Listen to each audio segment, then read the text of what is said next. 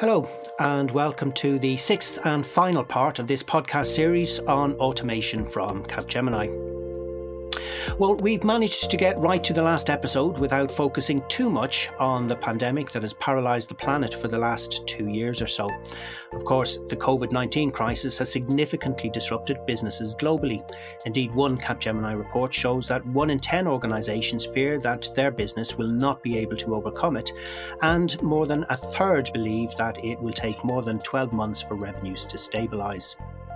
What we do know is that automation in some shape or form has been used to help businesses survive the COVID impact and potentially, more importantly, prepare for a post-pandemic landscape. I'm Brian Doherty, and this is Automation Station, a series of 6 podcasts about, yes, you guessed it, automation. For this final episode, I am joined by 2 guests who will take on the unenviable task of predicting the future, or to be less flippant, to define what work life will be like going forward, and to review what we have learned about automation in the past 2 years or so. The first episode of this podcast featured Pooja Harwadkar, Capgemini's Head of Group Industrialization and Automation. So I think it is only fitting that Pooja should return for our final episode too. Pooja has been with Capgemini for more than 18 years and has worked across many industry sectors, regions and disciplines. She has expertise in pre-sales, organisation design, delivery and transformations, and has been instrumental in providing strategy and thought leadership for Capgemini's applications development and maintenance offerings and technology office setup. Pooja, you're very welcome. Thank you, Brian. As we continue to emerge out of the pandemic, I look forward to this discussion and to give my insights on how we fared during the pandemic on the automation and how we look at it as we move into the future. Thanks, Pooja. I'm delighted to say that we are also joined by Brad Borkin. Brad is an esteemed author and lecturer, as well as a fellow of the Royal Geographical Society. His first book, When Your Life Depends on It, is listed in the top 100 best decision-making books of all time. From an IT professional perspective, Brad had a long career at Oracle and SAP. In a second book, which was recently published called Audacious Goals, Remarkable Results, Brad notes that one should, and I quote, look at every challenge from an engineering, political and explorer's point of view, all at the same time. And Brad, I'm wondering if that advice could guide business leaders as we figure the way forward in a post-pandemic world. Thanks, Brian. It's great to be part of this discussion. As an author, I've focused on the extraordinary historical people like the great explorers Roald Amundsen and Ernest Shackleton, the great Victorian engineer Isambard Kingdom Brunel, and people like Theodore Roosevelt, who was instrumental in the world-changing endeavor of building the Panama Canal. So my interest and the focus of my writing is what today's CEOs and executives can learn from these great leaders of the past to make better business decisions in the future. And I think there are a lot of parallels that can be drawn from the eras that they lived in to our modern times. For example, in the early 1900s, you had the start of a very technologically advanced society, but their technology was telephones and electricity and cars and airplanes. And we have different sort of technology today that we're going to talk about. But it's that viewpoint that they brought to their work, that the viewpoint was, while they had 3 separate professions, explorer, engineer, and a statesman, what they brought to it was that mindset of looking at problems from the point of view of all 3 of those things, as we discussed, that they were an explorer, an engineer, and a statesman all at the same time. And that mindset can be useful when we're trying to solve the problems of today. Thanks, Brad. Well, let's start by talking about what Pooja mentioned earlier there, called the new normal. Pooja, we know that digital-ready organisations have been able to respond better to the pandemic than those that have lagged. So as we seem to be emerging, as you say, from this global crisis, what have businesses got to do to shape this new normal? So, as we emerge out of the new normal and we continue to excel in what we need to do better in our business, we need to look at digital transformations, and organizations are doing that for the last 2 years, investing a lot on digital transformation, investing a lot on driving new ways of interaction, sharing information, engaging, and decision making with different and diverse stakeholders. Stakeholders could be your employees, could be your clients, and could be the executive management. So there are different ways of interaction, there are different ways of engaging, and there are different ways of using the IT systems. It's pretty different than the way it was before the pandemic started, and that is why we call it the new. There are five characteristics of the new normal business, and I go one by one on those. Organizations are using remote workforce for white collar workforce, digitization as a competitive advantage, and that makes you or sets you apart from your competition. The pace at which you do digitization, so digitization, it also matters at what pace you digitize, and are you ready at the point in time you need to be ready. The third one is focus on automation, which is like using the tools, available tools in the market, the focus on robotics, RPA, AI. Then the fourth one is organizations using remote workforce for field staff and blue collared workforce. Using remote workforce also needs the enablement or the right IT enablement for them, the right process enablement for them, and the HR policies for them, and that also comes under the new normal setup. And all this needs also a digital or a transformation behind the back of it to make it successful. Production shifting to nearshore locations, again, this needs a lot of automation. So all in all, if I have to summarize the new normal, it's all about digital transformation. It's all about automation and could be applied to different kinds of use cases. And as you say, Pooja, we have seen an increase in investment from businesses in deploying those five characteristics. And indeed, there have been reports from media and analysts saying that automation deployment has accelerated during the pandemic. Industry analyst Forrester, for example, in one report says that the pandemic has made automation what they call a boardroom imperative. What is, and indeed, what should be the prevailing mindset in the boardroom today? Well, I agree with Forrester's report that automation is the key. And boardrooms around the world are acutely aware that the relationship with the consumer has changed actually quite dramatically in just a few years. One of the most interesting changes that boardrooms can use to their advantage is that now every person on the planet understands what a supply chain is. I think we could all agree that looking back, probably 5-10 years ago, no one, the vast majority of the general population wouldn't have even thought what a supply chain is if you said the words to them. But now we can see how our lives depend on them and how fragile they are. So the crisis has proven the need for resilient supply chains and to achieve this requires digitization, automation, and artificial intelligence to improve the consumer experience. And this is all being accelerated by consumers who are seeking a more safety conscious approach and seeking touchless virtual interactions where possible. Pooja, if I turn to you, and Brad talks eloquently about the supply chain there, it seems to me that large, complex global supply chains have been exposed as vulnerable during the pandemic. Are those vulnerabilities likely to be long lasting? The vulnerabilities are likely to be lasting for at least a few years. I mean, at least in the short term, that's what I could say. And organizations need to adapt to manage these kind of vulnerabilities.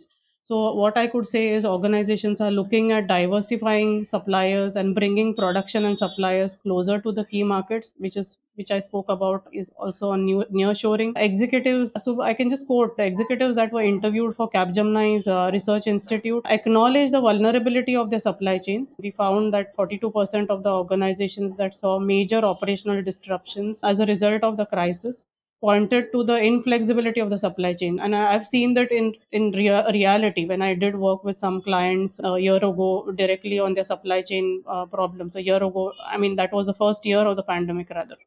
Our survey also shows that organizations will increasingly reorganize their production and supply chain networks in the new normal. So they need to reorganize, think differently, both from a process perspective and from the technology and automation perspective.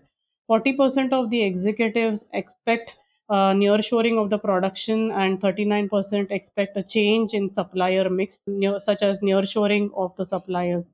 So, all in all, there is a vulnerability And people need to work on it, the organizations need to work on it, and we need to find new ways of working. Again, I call this as a new normal.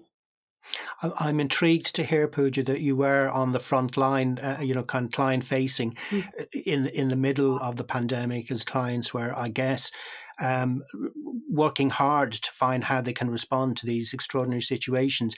Did what role did automation play in those conversations with the client? So I did work with a farm equipment manufacturer, and what role did techno? And that was the first year of the pandemic. I think beginning of the pandemic. This client of ours needed help for first of all ensuring that part of their manufacturing is carried out remotely. They needed to decide their remote locations. They needed to ensure that their IT systems or their IoT systems are reconfigured. So it was a huge job for, and what we brought to them is our new normal way of working, our processes, our technology consulting or our process consulting expertise. And behind that, we also had our automation solutions helping them. So let's turn our attention now to the consumer. We've talked a little bit about the consumer up until now. And when I say consumer, that's you, that's me, and others who, let's be honest, were forced to change our day-to-day behavior during lockdown, no matter where in the world we are. Brad, if I could ask you, what lasting effect will the pandemic have on the consumer and consumerism? Well, it's a great question. The consumers are definitely changing their behavior. We can see it in our own behaviors. And being someone who's American who lives in the UK, I see this when I visit America, I see it in the UK, see it elsewhere as well. And some fascinating statistics are emerging from all this. 70%, 77% of consumers are saying they're more cautious about cleanliness, health, and safety. And 62% of consumers are saying they're switching brands to those that show higher levels of product safety. And 54% of consumers prefer local and regional products. Again, that goes back to some of the supply chain things we were talking about earlier. People are aware of supply chains and their importance, and shortening the supply chain is good for everybody. Consumers are preferring safe and contactless practices and procedures when they're shopping in stores. So we're seeing stores also making changes, the reorganization of store layouts to ensure social distancing and creating mobile-based self-checkout systems. And consumers, when they're buying things to be delivered to their houses, they're seeking that touchless last-mile delivery practice. So there are changes all throughout this, and I think those changes are lasting. In the short term, at least, consumers are spending more on essentials like groceries and less on discretionary items. And we'll talk about that later on. But importantly, consumers are focusing on sustainability. And what we're seeing, according to the reports, is 67% of consumers will be more conscious about conservation of natural resources. And about the same amount, 65%, are saying they're going to be more mindful in their purchase habits. So there are lots of changes, and I think these changes are here to stay. I saw that data too, so from the Capgemini Research Institute report called The Consumer and COVID-19, which I think signals a different type of experience for employees, for customers, and even suppliers. So moving much more towards the digital online experience and a more caring consumer, it would seem. I guess the other side of that is, will the money be around to spend? That's a great question. Because what's happening and what we're seeing, according to the UK Institute of Fiscal Studies report, is that in higher income households, where people have been able to maintain their employment throughout the 2 years of the pandemic so far, they've been experiencing something we might call forced savings, which is they don't have a place to spend their money, and they're saving more money. So they're accumulating wealth because what they're not doing is they're not going out on taking expensive holidays, buying fancy clothing, buying luxury items, doing various leisure activities, because through lockdowns and things, we haven't been able to do that. But on the other hand, you have lower income households, which are seeing a fall in income. And here we're seeing, because of the rapid closure of what was deemed as non-essential services, so you're seeing restaurants and shops closing, and that happened all quite quickly. The people working in those shops and restaurants and other similar types of facilities, they either had job losses or they were furloughed. But what was shown in the report of this UK Institute of Fiscal Studies report was that higher income families were saving more, but the poorest fifth of families, of households, were having their monthly expenditure, or their bank balances were decreasing by £170 per month. So that's about $250 per month between the months of March and September. So that's like £1,220 going out of their bank account, or otherwise, or else it's turning into debt. And this challenge that there is just these two halves, and some are doing better and some are actually doing worse. So what conclusions are to be drawn then? I guess there's both a technology answer and, if I could term it as such, a human answer to that question. Pooja, what's your view technologically speaking? Technologically speaking, I think automation will continue to influence a lot of the supply chains, lot of the consumer behavior, and technology means also transformation in terms of how it was being done from a both process perspective as well as from an implementation or a technology perspective. Examples of such could be, in supply chain terms, could be updating vendor records, or even how we process the invoices, or how we give advance shipping notices, and so on and so forth. And Brad, what do you think we can conclude from the people perspective? Well, from the people perspective, certainly there have been, as we discussed, this restrictions on people's lives have been imposed by the pandemic, because you've got this social and economic divide between the haves and have-nots.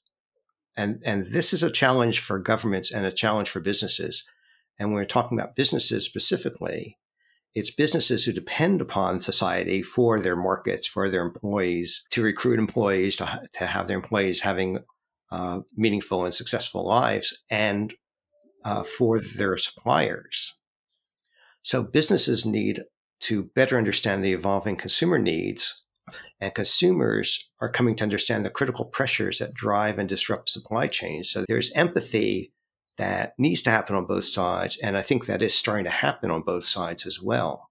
As consumers start realizing the challenges of supply chains, and businesses are starting to be more attuned to how do we meet these challenges that consumers are facing. Thanks, Brad. And we've come to the end of the podcast. I have one more question, and perhaps it's an unfair question, but to give our podcast listeners an upbeat, positive message as we leave this final episode, could I ask you both for your view, your prediction, dare I say, of the post-pandemic commercial landscape? Pooja, maybe we could start with you. So the post-pandemic commercial landscape, at least from the technology or the automation side of it, is very optimistic. I see this growing, and we're seeing that the growth in our technology business, we're seeing the growth in our automation ask from the clients, and the use cases that come for automation. The growth is phenomenal, and I'm very happy to see a growth chart that continues to grow in the years to come to support the changes that we need to do. And Brad? Well, for me, I think it's all about resilience. And it's about the resilience of people to adapt to the ever-changing pandemic menace. And we're seeing it evolve with the Omicron and with different challenges that we have around the world. And it's about the resilience of businesses to rapidly adjust to these needs. And consumers need businesses, and businesses need consumers. So we're all learning to live with this. We're all learning to live with increased risks, with increased dangers in our lives. But I think one of the takeaways to think about for the future is that when you look at the analogy of the end of World War I and the Spanish flu, which was an equal pandemic, what emerged when that all sort of ended was the Roaring '20s. And I believe that what we'll start seeing is when this all starts being behind us, perhaps as early as 2023, we're going to see another Roaring '20s going forward. And one of the things I'd like to leave people with is this one phrase from a Theodore Roosevelt speech that was made over 100 years ago. And in the speech, his phrase was, "Dare mighty things." And businesses need to take advantage of all the insights and technologies that we discussed today and start to dare mighty things. And with that, I believe that will get us to the roaring 20s more quickly. Well, what a wonderful, optimistic, positive way from both Pooja and Brad. I think kind of great hope for the future as we come out of this. Let me say thank you to Pooja Hawadkar, to Brad Borkin. Thank you for your time, your participation, and of course your very positive insight. That's it for this series of Automation Station. I would like most of all to thank you for listening. If you want to discover more about Capgemini's automation services, search for Capgemini Automation or visit www.capgemini.com and look for your particular industry on the drop-downs. To stay in touch, follow @Capgemini on Twitter, and why not subscribe now to this and other Capgemini podcasts using your favourite podcast platform. Automation Station was produced and edited by the Capgemini Max team, written and presented by me, Brian Doherty, with original music from Abhishu Rakshit.